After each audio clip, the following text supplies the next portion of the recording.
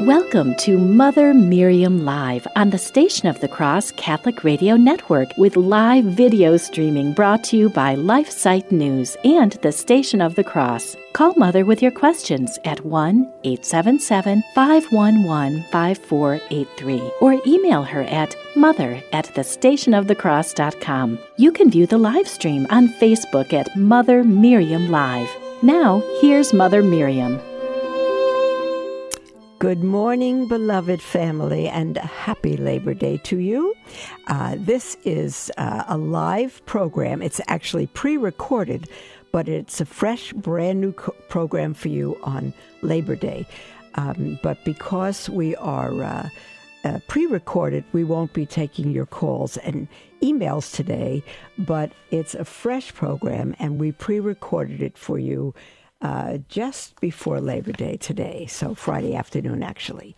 And I've been thinking what we could do for Labor Day, what we could talk about. And John Paul II, Saint John Paul II, Saint Pope John Paul II, has written wonderful works on labor. But I wanted to go back to Pope Leo XIII's encyclical on labor. It's called Rerum Novarum on Capital and Labor, and it was written in 1891. And I tell you, beloved, everything Pope Leo wrote is perfect for today.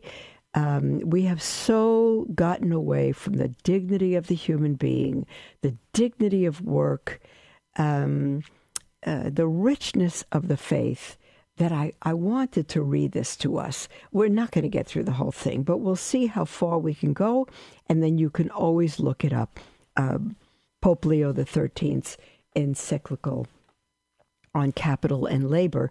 And you recall, perhaps, that Pope Leo XIII is the one that after a Holy Mass went into a trance and saw the fight between Satan and, I forget now if it was God or Michael. I forget actually who the fight was, but he is the one that wrote the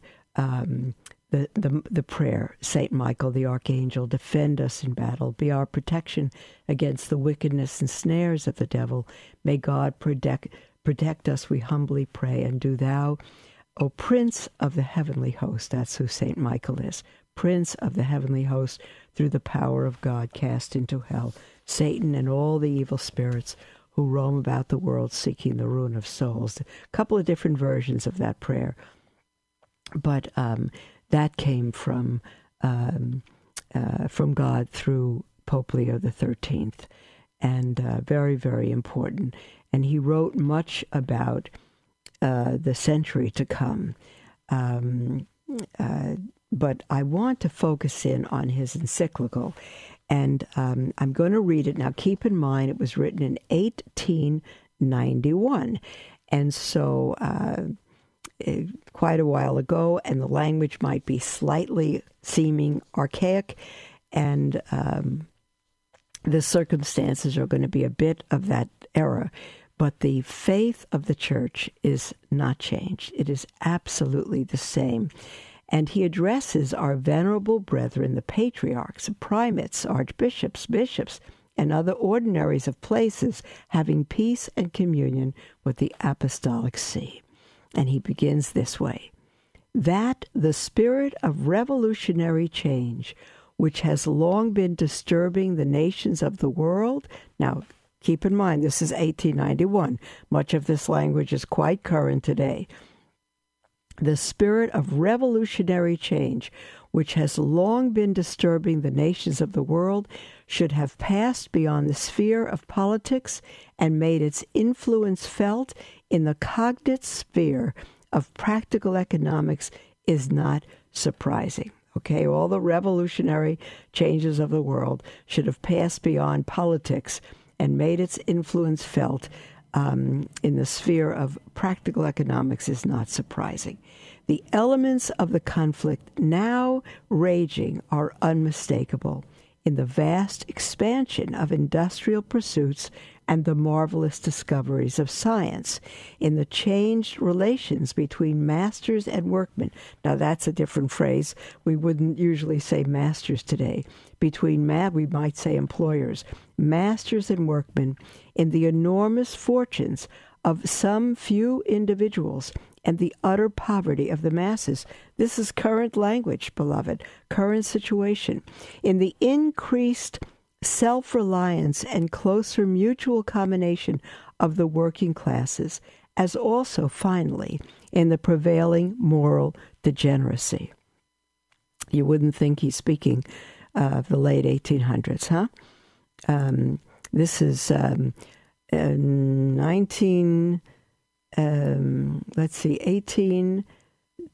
250 years, I have to do the math ago. Here we go. The momentous gravity of the state of things now obtaining fills every mind with painful apprehension. Wise men are discussing it. Practical men are proposing schemes. Popular meetings, legislators, and rulers of nations are all busied with it. Actually, there is no question which has taken a deeper hold on the public mind. Therefore, venerable brethren, as on former occasions, when it seemed opportune to refute false teaching, we have addressed you. That's a royal we, a capital we, speaking personally for Pope Leo XIII.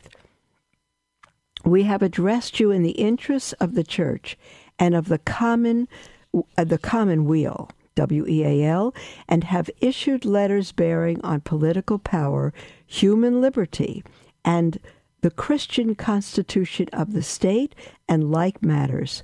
So have we thought it expedient now to speak on the condition of the working classes. Beloved, as you're listening, this is not easy, popular, slangish language. This is more proper language of a couple of hundred years ago, but it's very understandable, and the situation certainly is current to us today. It is a subject, Pope Leo says, on which we have already touched more than once, incidentally, but in the present letter, the responsibility of the apostolic office urges us to treat the question of set purpose and in detail, in order that no misapprehension may exist as to the principles which truth and justice dictate for its settlement. The discussion is not easy, nor is it void of danger. It is no easy matter to define the relative rights and mutual duties of the rich and of the poor, of capital and of labor. And the danger lies in this, that crafty agitators are intent on making use of these differences of opinion to pervert men's judgments and to stir up the people to revolt.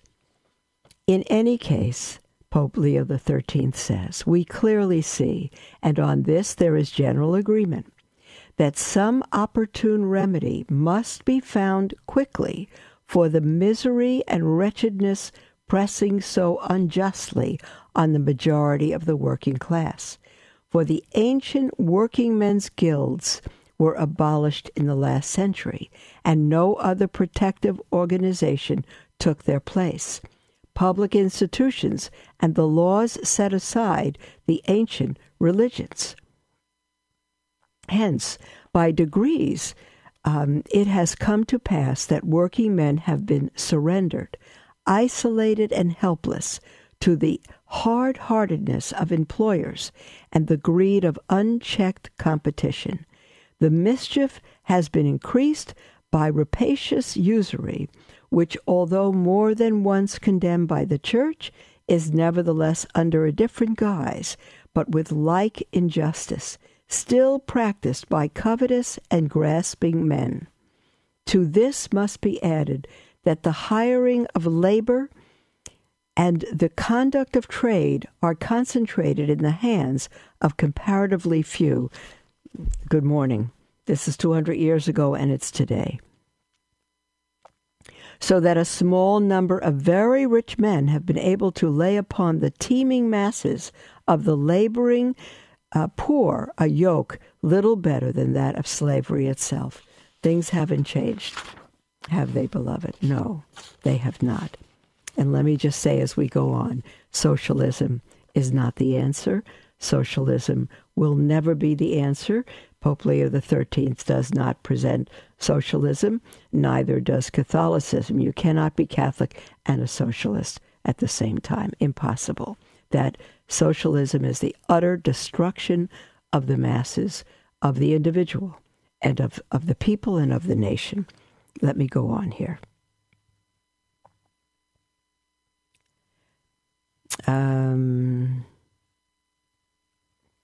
To remedy these wrongs, the socialists, listen now, to remedy these wrongs, the socialists, working on the poor man's envy of the rich, are striving to do away with private property and contend that individual possessions should become the common property of all, to be administered by the state or by municipal bodies. This is dangerous talk, beloved.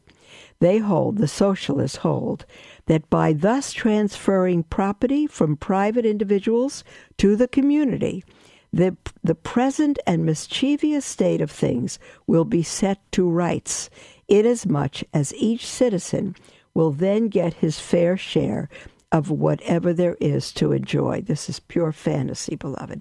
It was fantasy 200 years ago. It's fantasy today. But their contentions are so clearly powerless to end the controversy that were they carried into effect, the working man himself would be among the first to suffer. They are, moreover, emphatically unjust, for they would rob the lawful they would rob the lawful possessor, distort the functions of the state, and create utter confusion in the community. Now, I've intended only on this Labor Day to read as much as we can of Pope Leo's encyclical on capital and labor, and of course we will not finish it during this time together. And you can look it up on the internet and read the rest if you wish.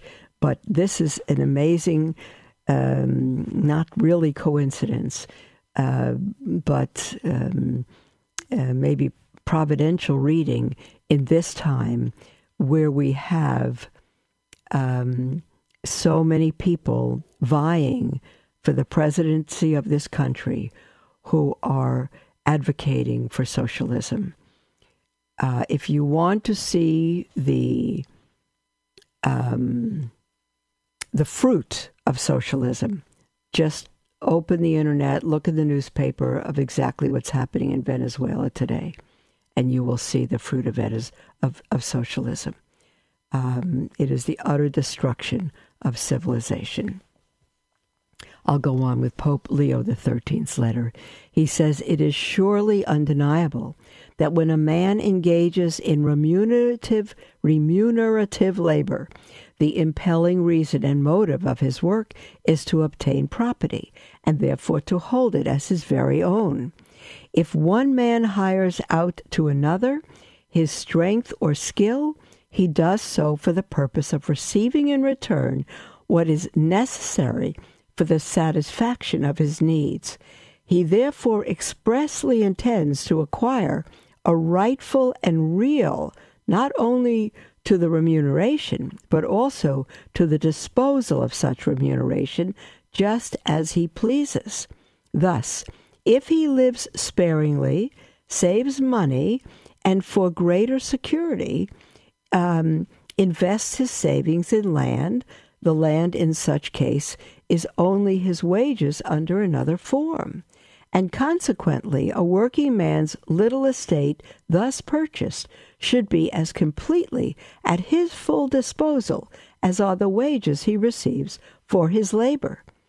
But it is precisely in such power of disposal that ownership obtains, whether the property consist of land or chattels.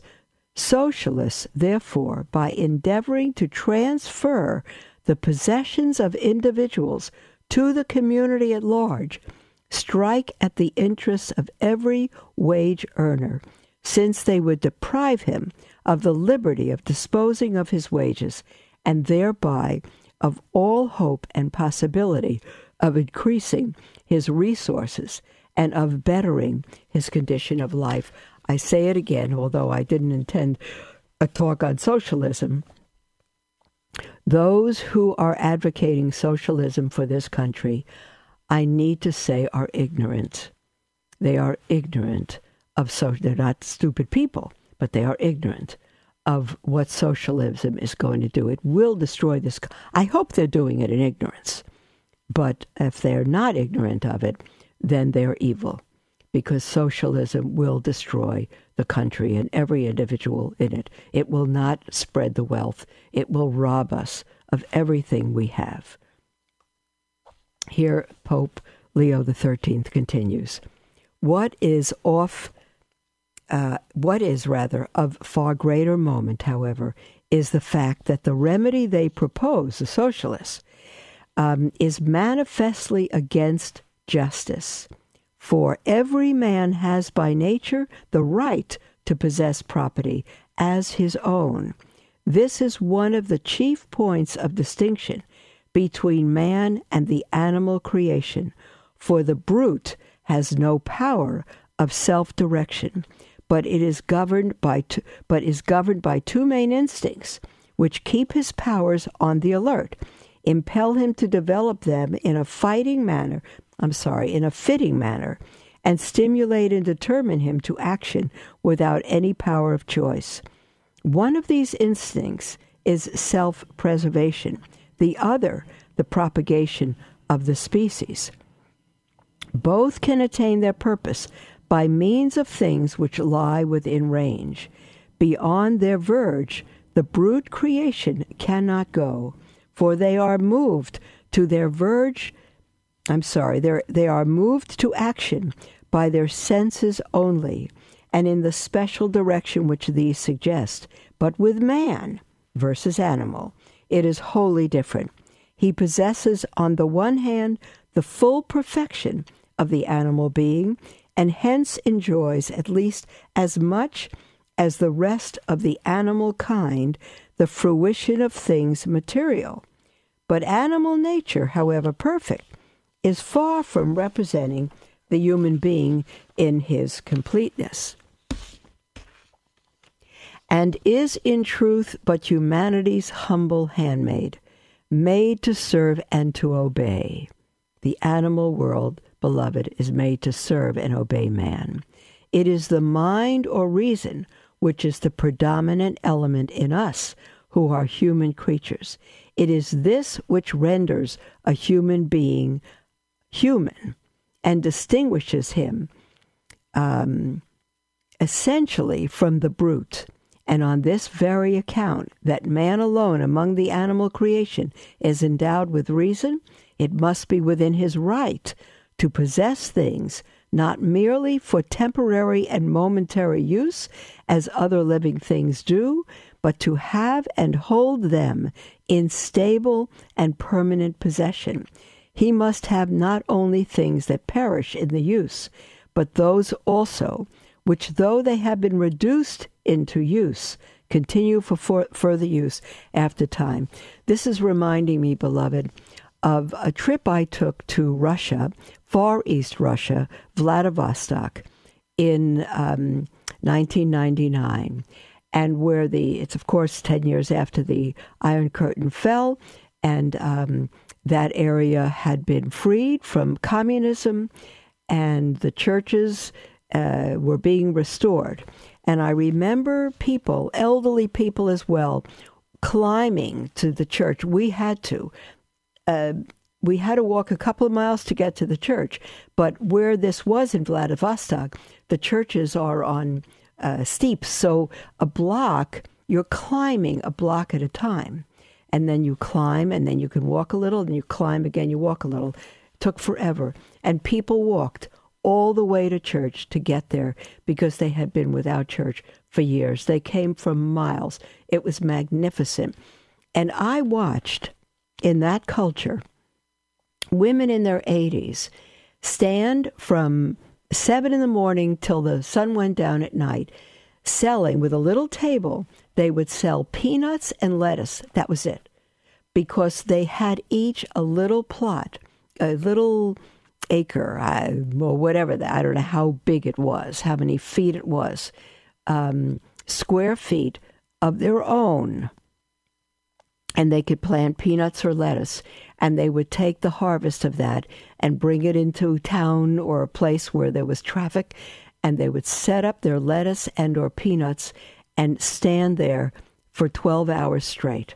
And maybe some of them could bring a chair or sit on a rock and sell peanuts and lettuce.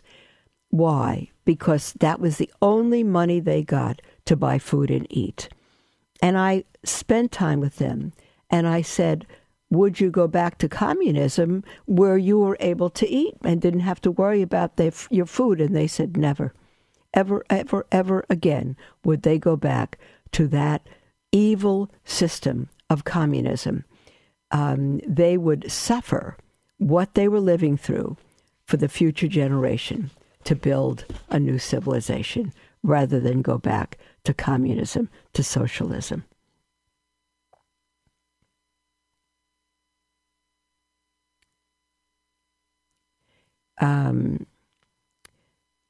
Pope Leo continues, this becomes still more clearly evident if man's nature be considered a little more deeply. For man, fathoming by his faculty of reason matters without number, linking the future with the present, and being master of his own acts, guides his ways under the eternal law and the power of God, whose providence governs all things. Do you hear that, beloved? Being master of his own acts. I read an article yesterday where nurses who were pro-life were forced to perform abortions or participate in an abortion with the doctor. I tell you, that was the headline. But nobody is forced. Nobody is forced. And you say, well, they would have been fired. Indeed.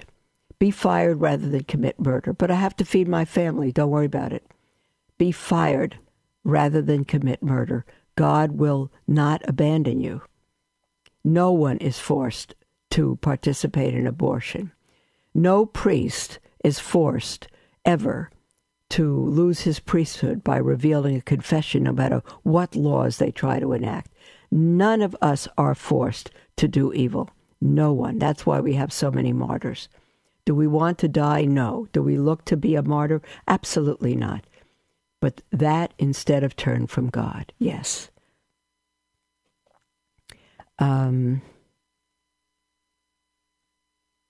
Wherefore, I'm continuing to read here, wherefore it is in his power to exercise his choice, not only as to matters that regard his present welfare, any human being, that is, but also about those which he deems may be for his advantage in time yet to come. Hence, man not only should possess the fruits of the earth, but also the very soil, inasmuch as from the produce of the earth he has to lay by provision for the future. Man's needs do not die out, but forever recur. Although satisfied today, they demand fresh supplies for tomorrow. Nature, accordingly, must have given to man a source that is stable and remaining always with him, from which he might look to draw continual supplies. And this stable condition of things he finds solely in the earth and its fruits. There is no need to bring in the state. Man precedes the state and possesses prior to the formation of any state the right of providing for the substance of his body. Beloved, the state is not our authority. It is not our boss. Absolutely not. The state was formed by the people, for the people, to protect the people, to protect faith and religion, not to rule us, not to govern us. No, Now, if the state comes up with laws, Romans chapter 13 says we need to obey those laws. But we don't need to obey unjust laws. We do not need to obey sin. If the law says abortion is legal and we obey that law, we are condemned by God. Murder is never legal. We are to obey God rather than man. We are never to obey an unjust law. Beloved, there's our first break, and we will come back and have another half hour to continue reading Pope Leo XIII's encyclical. I'm so sorry that you cannot call in today because we're all off for Labor Day. But this is for you on Labor Day. God bless you, beloved. Don't go away. We will be right back.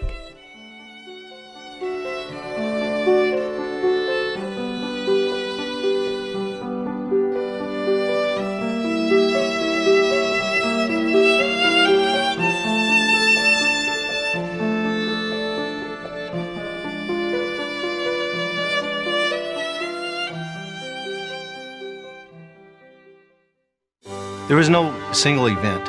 It was more gradual. Eventually you just don't go one Sunday and then you don't go 2 Sundays in a row. Then went through a divorce and ended up being a single parent. If I didn't have church or God, I would be back at that lonely stage, that trouble stage. Whenever you get anxious and worry about things, you just know that Jesus has it under control. If you've been away from the Catholic Church for any reason, visit CatholicsComeHome.org. At 8 weeks of development, unborn humans are only about an inch long.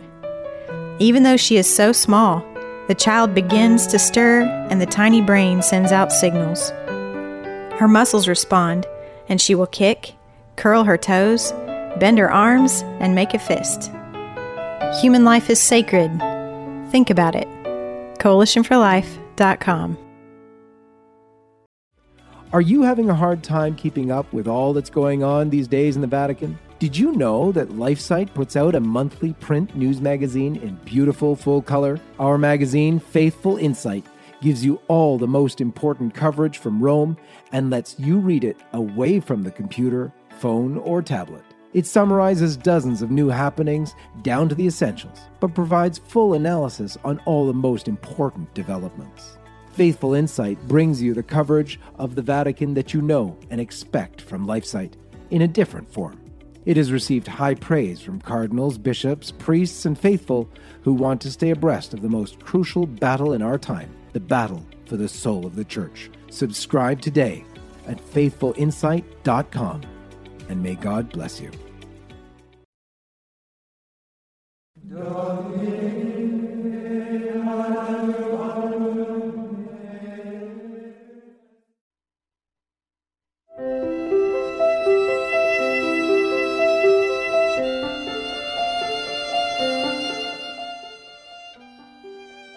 Mother Miriam Live. We are pre-recorded today for Labor Day. We recorded this for you Friday afternoon, and so you won't be able to call in today or text or email, but I am reading for our special day today on Labor Day. I've been reading Pope Leo XIII encyclical, I have to get this microphone right, encyclical on capital and labor for Labor Day, and it's Pope Leo XIII that has brought out the evils of socialism in this encyclical, and I'm going to continue to read from where we left off. It is within man's power to exercise his choice not only as to matters that regard his present welfare, but also about those which he deems may be for his advantage in time yet to come. Hence, man not only should possess the fruits of the earth, but also the very soil, inasmuch as from the produce of the earth he has to lay by provision for the future. Man's needs do not die out, but forever recur. Although satisfied today, they demand fresh supplies for tomorrow. Nature, accordingly, must have given to man a source that is stable and remaining always with him, from which he might look to draw continual supplies. See, socialism robs man of that. That's nothing to do with God. Pope Leo continues, and this stable condition of things he finds solely in the earth and its fruits. There is no need to bring in the state, Pope Leo XIII said. Man precedes the state and possesses, prior to the formation of any state, the right of providing for the substance of his body. That began with Adam and Eve before any state was formed. Pope Leo continues, the fact that God has given the earth for the use and enjoyment of the whole human race can in no way be a bar to the owning of private property. For God has granted the earth to mankind in general, not in the sense that all without distinction can deal with it as they like, but rather that no part of it was assigned to any one in particular, and that the limits of private possession have been left to be fixed by man's own industry and by the laws of individual races. Moreover, the earth, even though apportioned among private owners, ceases not thereby to minister to the needs of all, inasmuch as there is not one who does not sustain life from what the land produces. Those who do not possess the soil contribute their labor. Hence, it may truly be said that all human substance is derived either from labor on one's own land or from some toil, some calling, which is paid for in the produce of the land itself, or in that which is exchanged for what the land brings forth. Here again, we have further proof that private ownership is in accordance with the law of nature. Truly, that which is required for the preservation of life and for life's well-being is produced in great abundance from the soil, but not until man has brought it into cultivation and expended upon it his solicitude and skill. Now, when man thus turns the activity of his mind and the strength of his body toward procuring the fruits of nature, by such act he makes his own that portion of nature's field which he cultivates, that portion on which he leaves, as it were, the impress of his personality, and it cannot be just that he should possess that portion as his, and it cannot but be just that he should possess that portion as his very own and have a right to hold it without anyone being justified in violating that right. Beloved, socialism will violate every right. Every right.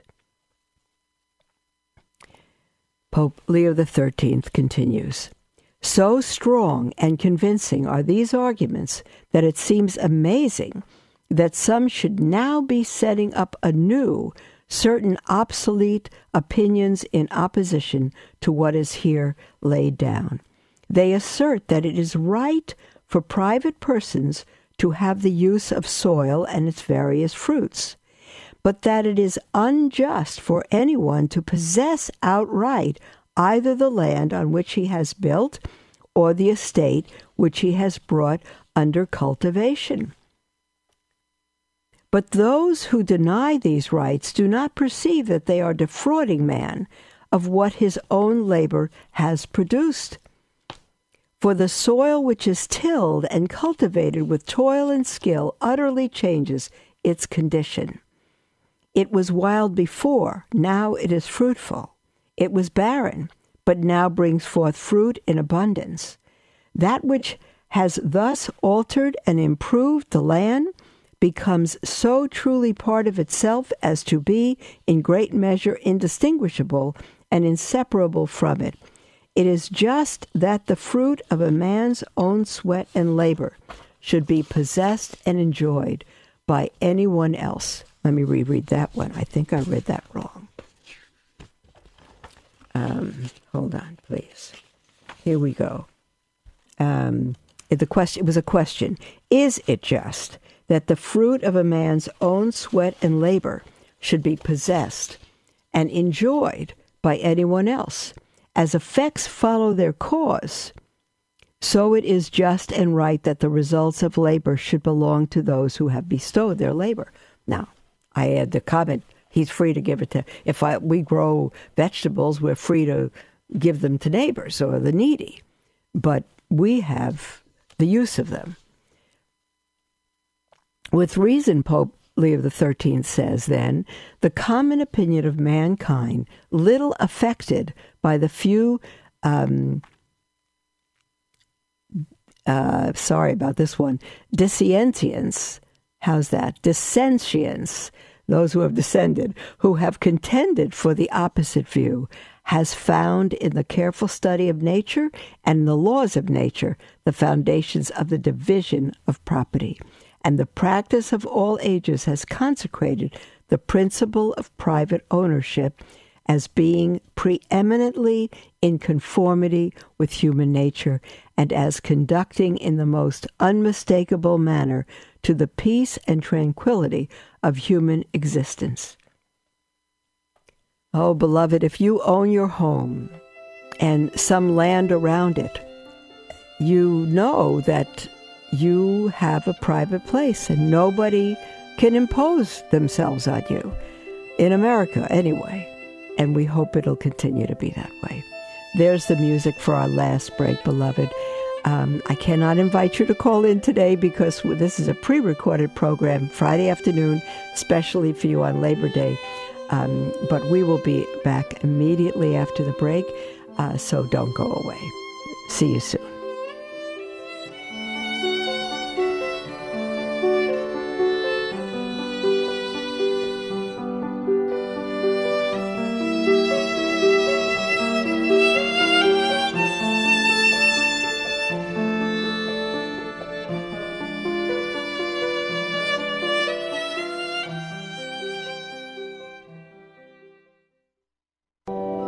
The Station of the Cross invites you to join us each day for the Liturgy of the Hours at 5 a.m., 3 p.m., and 9:30 p.m. Eastern. The Liturgy of the Hours is the daily prayer of the Church and is made up of readings from sacred scripture, writings from saints and theologians, and small reflections. For details about each hour and more information about the Liturgy of the Hours, visit thestationofthecross.com. We hope you'll join us for this daily prayer of the Church each day at 5 a.m., 3 p.m., and 9:30 p.m. Eastern, right here on the Station of the Cross. LifeSite News is an international news agency devoted to defending life and family and restoring Christian culture. We aim to educate and activate our readers with the information they need to fight the most crucial battles of our day, in their churches, workplaces, and families. Our motto is Caritas in Veritate, love in truth. We firmly believe that promoting the truth is an act of love, however hard it is to hear. Over the last 20 years, we have built a reputation for uncompromising reporting, no matter the cost. LifeSite News is by far the most popular pro-life website on the internet, with over 40 million unique users every year, and growing. Check us out at lifesitenews.com.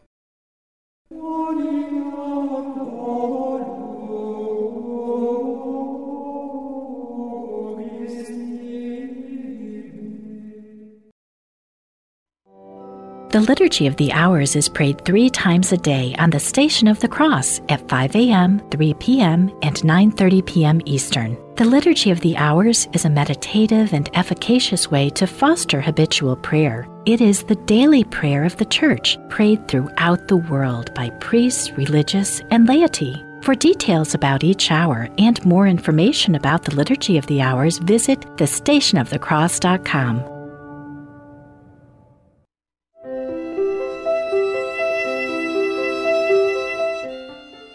Welcome back, beloved, to Heart to Heart. Oh, it was Heart to Heart with Mother Miriam. Every once in a while, I slip back to the old title. Now we're Mother Miriam Live, but the same program, only thanks to the Station of the Cross and LifeSite News, we're also live streaming now. On the Facebook page of LifeSite News and the Station of the Cross, on Mother Miriam Live, on Facebook, on YouTube, all over the place. So I'm very grateful. And we have about 15 minutes left or less. So I'm going to continue with Pope Leo XIII's magnificent letter for Labor Day on capital labor, and he's gone in quite a bit to the poverty, the danger, even the evils of socialism. And I'm going to continue right where we left off.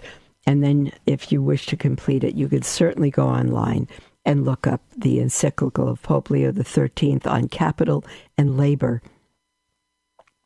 He writes, with reason, then, the common opinion of mankind has found in the careful study of nature and in the laws of nature the foundations of the division of property, and the practice of all ages has consecrated the principle of private ownership as being preeminently in conformity with human nature and as conducting in the most unmistakable manner to the peace and tranquility of human existence.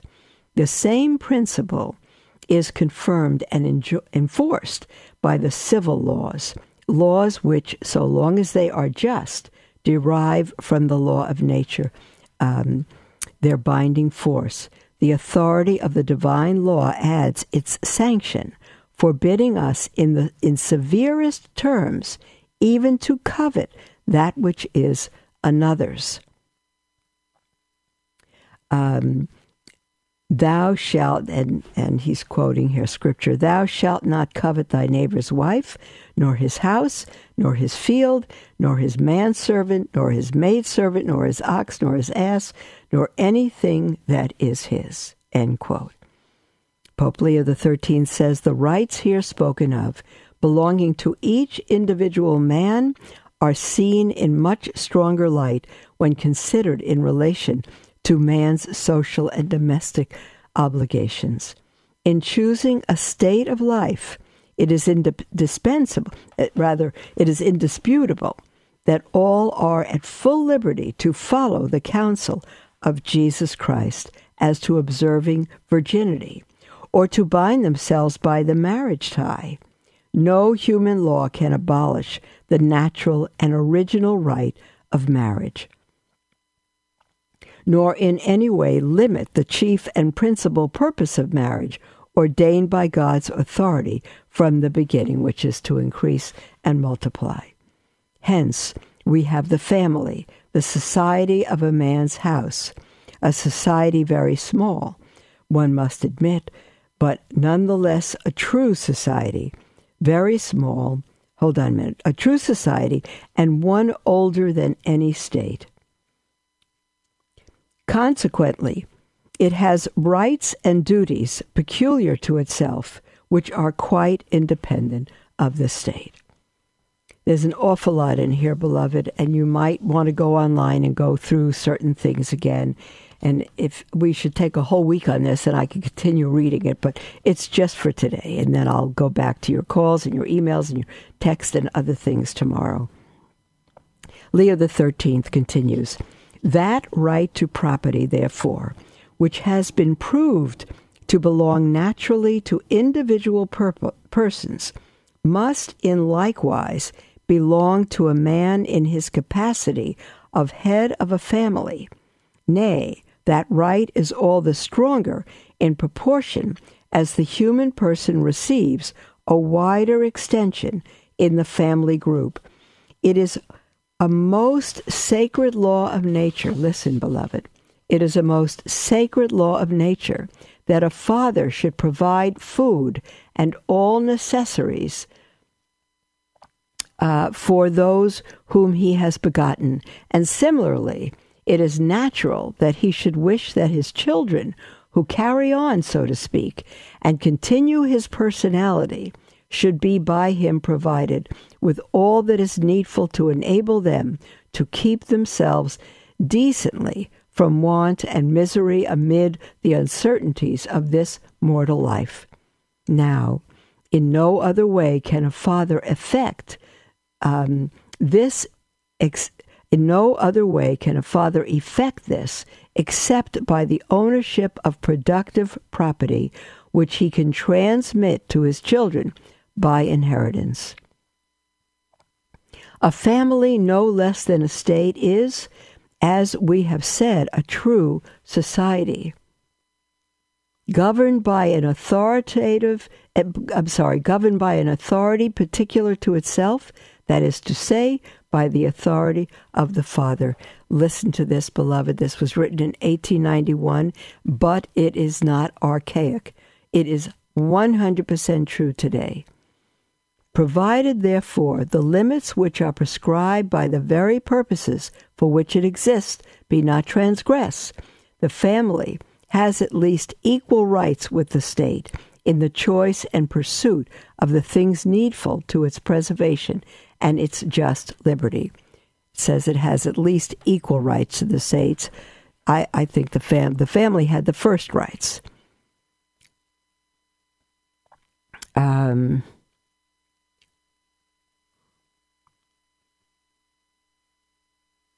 Hold on now, I lost my place.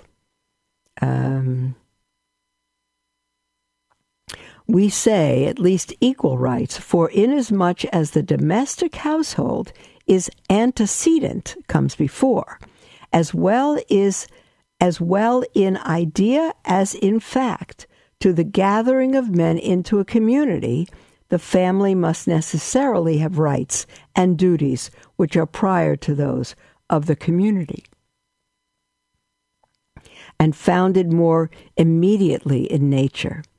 If the families on entering into association and fellowship were to experience hindrance in a commonwealth instead of help, and were to find their rights attacked instead of being upheld, society would rightly be an object of destination. I'm so sorry, I'm missing that. Society would rightly be an object of detestation rather than of desire. You see, the minute society, the minute the state is a hindrance to its people rather than a help, then it becomes an object of detestation rather than that of desire, which I think our government in large measure has become today. Pope Leo XIII, well, it's not nothing of what it will be if this country is foolish enough, ignorant enough, stupid enough, I will say, to embrace socialism. Pope Leo XIII continues, the contention then that the civil government should at its option intrude into and exercise intimate control over the family. Listen to this now. The contention then that the civil government should at its option intrude into and exercise intimate control over the family and the household is a great and pernicious error. The Holy Father says it's an error. I say it's an evil. That doesn't stop it from being an error. True, if a family finds itself, the Pope says, in exceeding distress, utterly deprived of the counsel of friends, and without any prospect of extricating itself, it is right that extreme necessity be met by public aid, since each family is a part of the Commonwealth. In like manner, if within the precincts of the household there occur grave disturbance of mutual rights, public authority should intervene to force each party to yield to the other its proper due, for this is not to deprive citizens of their rights, but justly and properly to safeguard and strengthen them. But the rulers of the Commonwealth must go no further. Here, nature bids them stop. Paternal authority can be neither abolished nor absorbed by the state. You have to hear that, beloved. Fathers, do not give up your authority. You are not subject to the state. You are accountable before God for being the head of your home in every way, and above all spiritually. For it has the same source as human life itself. The child belongs to the father, and is, as it were, the continuation of the father's personality, and speaking strictly, the child takes its place in civil society, not of its own right, but in its equality as a member of the family, in which it is born. And for the very reason that the child belongs to the father, it is, as St. Thomas Aquinas says, before it attains the use of free will, under the power and charge of its parents. The socialist, therefore, in setting aside the parent and setting aside and setting up a state supervision, act against natural justice and destroy the structural home. This goes on, beloved, but I think, let me see if we may need to stop here. Yeah, let me give you a little bit more. But families, fathers, I pray that you are taking this in. You are the head of your home. It doesn't matter if your wife is smarter. It doesn't matter that she earns more money than you, if that's the case. It doesn't matter that she's better at the budget or better at prayer. You have been given that vocation, not your wife. Wives, if your husband is not as good as you, stay out of his way. You can help him if he wants your help, but you don't take his place. You don't take his place.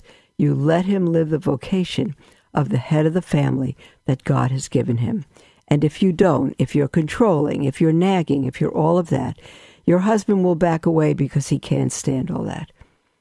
And he'll go into isolation. And you'll run the family and you're going to complain about it. Don't do it.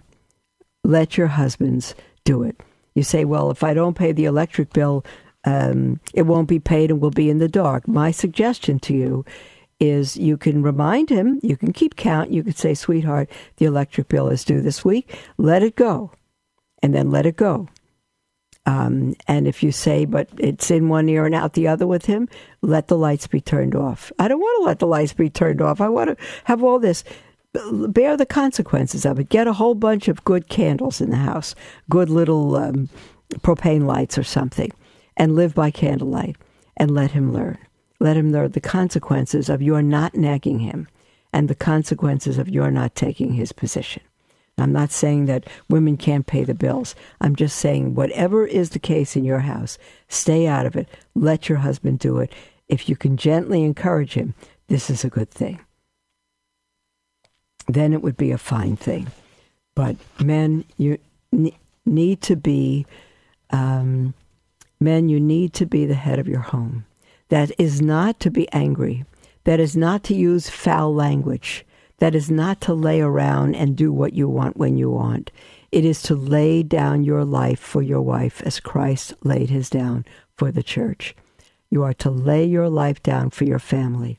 She does not have the care of the whole house while you work 8 or even 10 hours a day. Absolutely not. You have several children. The children, as soon as they're old enough, can start cleaning. What is old enough? 5 years old. They can learn to dust. They can learn to sweep. They can learn to clean, and at least to keep their own rooms clean and their things put away. And you, Papa, can help your wife on weekend Saturdays to clean the house. Yes. And you can spend time when you come home from work with the children. Of course, I'm not speaking to everyone. Every situation is different. But Papa, you need to be encouraging your wife and children to pray the rosary together in the evening. And you need to be taking them to a prayer table that you set up and begin to do that. We're going to help families to do that as soon as we've already begun Mary's Oblates. As soon as we have the response from our current newsletter, we're going to be sending out our rule and a way for people to begin and for you to set up a prayer table in your home. That's the beginning of this. So don't back down. Give your family everything you have. You need to bring them to heaven, and it's going to take everything you have in this world that's gone astray to do that. God bless you, beloved. We'll be with you live tomorrow, and you'll be able to call in with questions and anything that's on your heart. God bless you, and again, a most blessed Labor Day to you.